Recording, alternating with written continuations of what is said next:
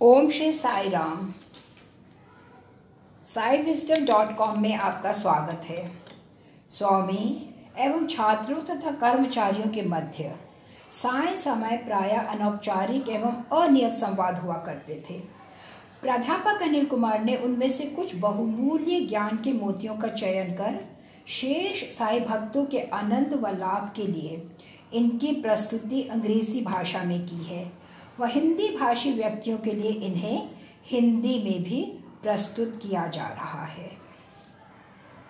हिंदी में इसका शुभारंभ करते हुए गत सप्ताह हमने 18वें प्रसंग के तृतीय सत्र में कुछ भूकंप के विषय में चर्चा की थी।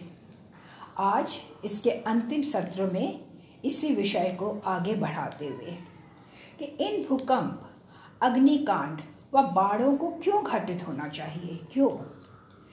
मेरी इच्छा है कि मेरे मित्र इन बिंदुओं पर सावधानी से अवधान दें ताकि हम सभी को इन प्राकृतिक आपदाओं की पृष्ठभूमि में प्रमुख कारण ज्ञात हो सके। स्वामी ने व्याख्या देना आरंभ किया। आज मानव की असीमित इच्छाएं हैं। वे अत्यधिक लालची, लोभी बन चुका है। वह प्रकृति का शोषण कर रहा है। वे धरती की अथाह गहराइयों से धातुओं को निरंतर निकालता चला जा रहा है। वे गहन और गहन खोदता है, हजारों हजारों फीट नीचे धरती माँ के गर्भ से धातु व कच्ची धातु निकालने के लिए। तदंतर वे महासागर की गहराई में तेल, पेट्रोल निकालने भी जाता है। परिणाम स्वरूप पृथ्वी का संतुलन बिगड़ चुका है। जब धरती का संतुलन बिगड़ जाता है तो बाढ़ आती है। जब पृथ्वी के विभिन्न भागों में अवतल व उथलापन बन जाते हैं तो यह भूकंप का कारण होते हैं। अतः भूकंप व बाढ़ मानव निर्मित ही हैं। ईश्वर ने कुछ नहीं किया। यह समस्त एक प्रकार से मानव की नृशंसता के प्रति ही प्रतिक्रिया है। उसके द्वारा प्रकृति का शोषण, उसकी धनलिप्सा, उसकी कृपणता, जो कि अंतहीन इच्छाओं के कारण है। यही है जो भगवान बाबा ने कहा। इस प्रकार उन्होंने इन प्राकृतिक विपदाओं के कारण की व्याख्या दी। अब मैंने प्रश्न किया, स्वामी क्या इच्छा करना अनुचित है? स्वामी करुणापूर्वक मुस्कुरा उठे व कहा, तुम इच्छा कर सकते हो परंतु सीमित संख्या में, इतनी अधिक नहीं। जब तुम्हें पीने के लिए जल की आवश्यकता हो तो जल का एक गिलास ही पर्याप्त होता है। तुम्हें यहाँ पूरी नदी ही लाने की कोई आवश्यकता नहीं। इसी प्रकार यदि मानव की सीमित इच्छाएं हों तो फिर वे प्रकृति का शोषण ना करेगा, जो कि प्राकृतिक विपदाओं का कारण है। अंततः यदि तुम अपने दोनों हाथों से काम करो, यदि तुम कठिन परिश्रम करो, तो क्या तुम एक उदर का भरण नहीं कर सकते? क्या तुम अपना एक आमाशय का भरण नहीं कर सकते? लेकिन मानव कार्य नहीं करता। वे अधिक स्वार्थी बन चुका है, अंतहीन इच्छाओं से परिपूर्ण। वह वर्तमान में जब विज्ञान में दिन प्रतिदिन सुधार हो रहा है, इंद्रियों पर नियंत्रण दिन प्रतिदिन समाप्त होता चला जा रहा है। यह ही इन समस्त त्रासदियों का कारण है।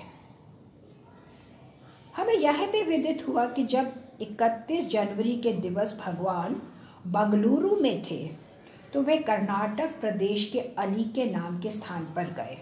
स्वामी ने हमसे कहा, जानते हो, मैंने केवल कन्नड़ भाषा में ही वार्ता की, ना कि तेलुगु में। श्रोतागण में प्रत्येक व्यक्ति अति आनंदित था क्योंकि मैंने उनकी मातृभाषा में वार्ता की। अब मैं आगामी प्रसंग की ओर बढ़ता हूँ। उस साय भगवान ने महाभारत के विषय में चर्चा की। उन्होंने इतनी अधिक कथाओं के विषय में चर्चा की, जैसे कि प्रमिलार्जुन नियम, गोग्रहणम, अभिमन्यु व परीक्षित की कथा। जिस प्रकार उन्होंने प्रत्येक प्रसंग का वर्णन किया, हमें यूं प्रतीत करा रहे थे मानो यह घटनाएं उसी समय ही घटित हो रही थीं।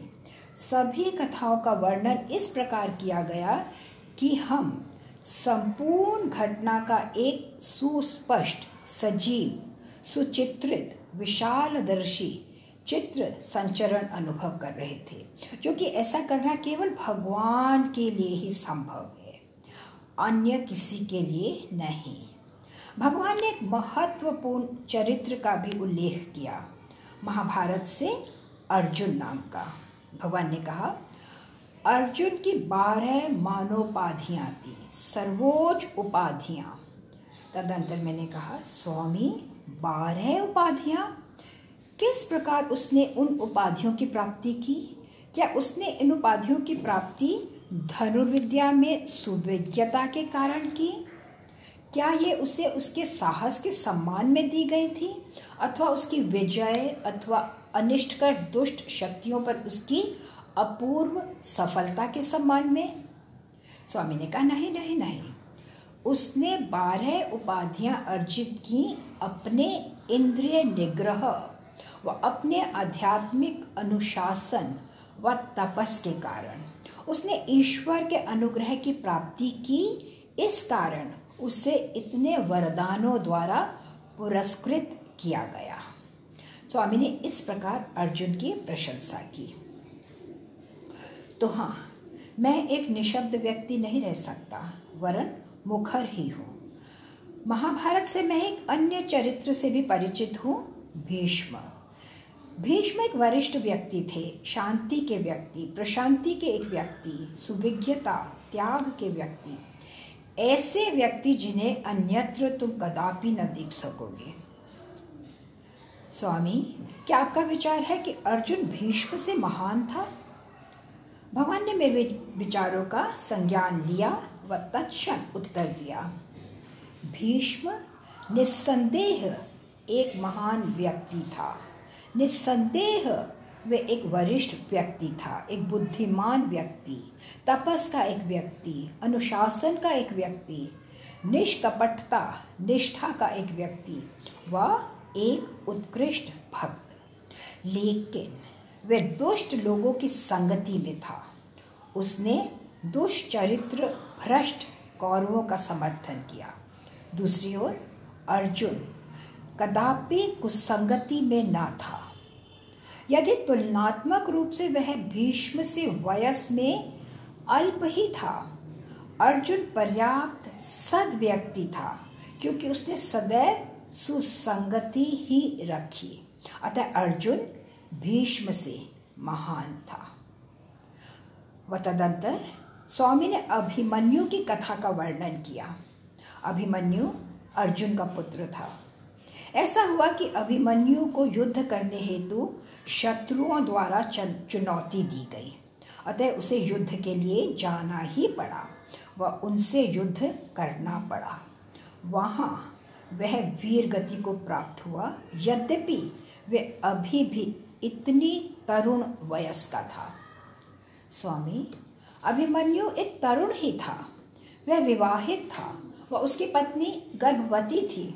उसके पिता अर्जुन व उसके मामा कृष्ण दोनों ही वहाँ न थे। निरीह अभिमन्यु युद्ध भूमि में मृत होने के लिए वे इतना तरुण था। स्वामी, कितना दुखद है ये। स्वामी, मैंने सुना कि अभिमन्यु ने अपनी माता सुभद्रा की आज्ञा की अवज्ञा की। उसकी माता ने उससे कहा था, मेरे प्रिय पुत्र मत जाओ, तुम्हारे पिता यहाँ नहीं हैं, तुम्हारे मामा भी यहाँ नहीं हैं व तुम्हारी पत्नी गर्भवती है, मत जाओ। स्वामी, क्या अभिमन्यु के लिए अपनी माता की इस प्रकार अवज्ञा करना उचित था व इस प्रकार युद्ध की ओर प्रस्थान करना? मेरी मान्यता थी कि मैं अभिमन्यु का कोई दोष इंगित कर सकता था, लेकिन हमारे परम प्रिय भगवान इस प्रकार की असहमति अथवा गलत धारणा की अनुमति नहीं देते। भगवान बाबा ने कहा, देखो अनिल कुमार, जब शत्रु आकर चुनौती देता है तो प्रत्येक योद्धा का यह कर्तव्य हो जाता है क्षत्रिय का अथवा योद्धा समाज का कि वह तत्क्षण युद्ध भूमि की ओर प्रस्थान करे। उन्हें पलायन न करना चाहिए, उन्हें कोई बहाना न ढूंढना चाहिए। अतः अभिमन्यु ने अपनी माता की अवज्ञा की क्योंकि उसके शत्रुओं ने उसे ललकारा व वह एक सत्यनिष्ठ योद्धा था। यदि वह ना गया होता व जब उसका पिता लौटता तो उसके पिता की क्या भावनाएं होती। उसके पिता को पुत्र के प्रति लज्जा अनुभव होती। उसका विचार होता, क्या ये मेरा पुत्र है जो ग्रह पर ही रह गया? मैं एक महान योद्धा हूँ, वह मेरे पुत्र को भी मेरे ही समान होना चाहिए। कितना लज्जाजनक है कि वे शिविर में ही रह गया। जब हमारे शत्रुओं ने उसे चुनौती देकर ललकारा, उसके पिता की यही भावनाएं होती। अभिमन्यु कदापि इस प्रकार घटित होने की इच्छा न करता, अतः उसने चुनौती का सामना किया। उसने अकेले ही अपने शत्रुओं का सामना किया व अंततः दिव्य विधि योजनानुसार वीर गति को प्राप्त हुआ। अभिमन्यु को भली भांति ज्ञात था कि पूर्ण रणनीति की युक्ति द्रोणाचार्य द्वारा की गई थी। उसे यह भी भली भांति ज्ञात था कि वे सैकड़ों लोगों के, वरिष्ठ लोगों के विरुद्ध नितांत अकेला ही था, लेकिन अपने परिवार, अपने पिता के नाम, प्रतिष्ठा, सम्मान बनाए रखने हेतु उसे अपने प्राणों का भय न था, उसे मृत्यु की चिंता न थी। यही भगवान ने कहा। अब मैंने एक अन्य प्रश्न किया, स्वामी मेरा एक प्रश्न है, ये शत्रु क्या होता है? शत्रु यह एक संस्कृत शब्द है, लेकिन हिंदी भाषा में हम इसका संज्ञान साहस के अर्थ के रूप में करते हैं। मैंने स्वामी के समक्ष ये प्रश्न रखा क्योंकि वे नवीन परिभाषाएं व नवीन अर्थ निर्णय देने के कारण सुपरिचित हैं। तो हाँ, स्वामी एक मधुर मनमोहक मुस्कान के साथ पीछे की ओर उन्मुख हुए व कहा, पराक्रम व साहस जो सदैव नैतिकता, चरित्र व सत्य निष्ठा सहित होता है, शत्रु कहलाता है। मेरे मित्रों, हमें संज्ञान करना चाहिए कि एक अन्य व्यक्ति का वध साहस का एक कृत्य हो सकता है, लेकिन ये शत्रु नहीं होता। क्या तुम इसका बोध कर सकते हो? किसी व्यक्ति को मारना, उसकी हत्या करना साहस का एक कृत्य हो सकता है, लेकिन ये शत्रु नहीं। अपने चरित्र को बनाए रखना, अपने चरित्र को बनाए रखने के लिए युद्ध व मृत्यु के लिए तैयार रहना, यह शत्रु होता है।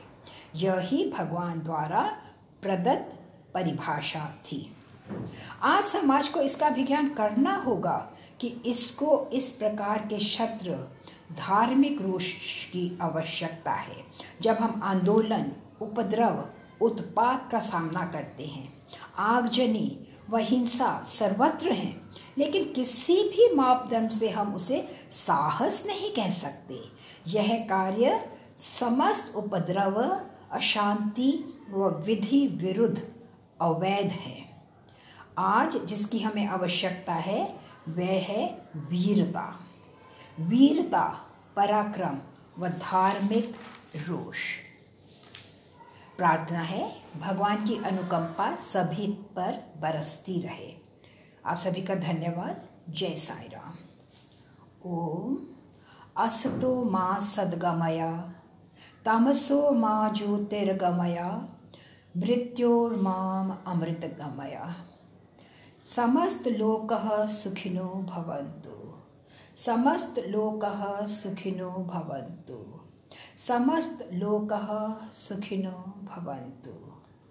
ओम शांति शांति शांति। जय साई राम।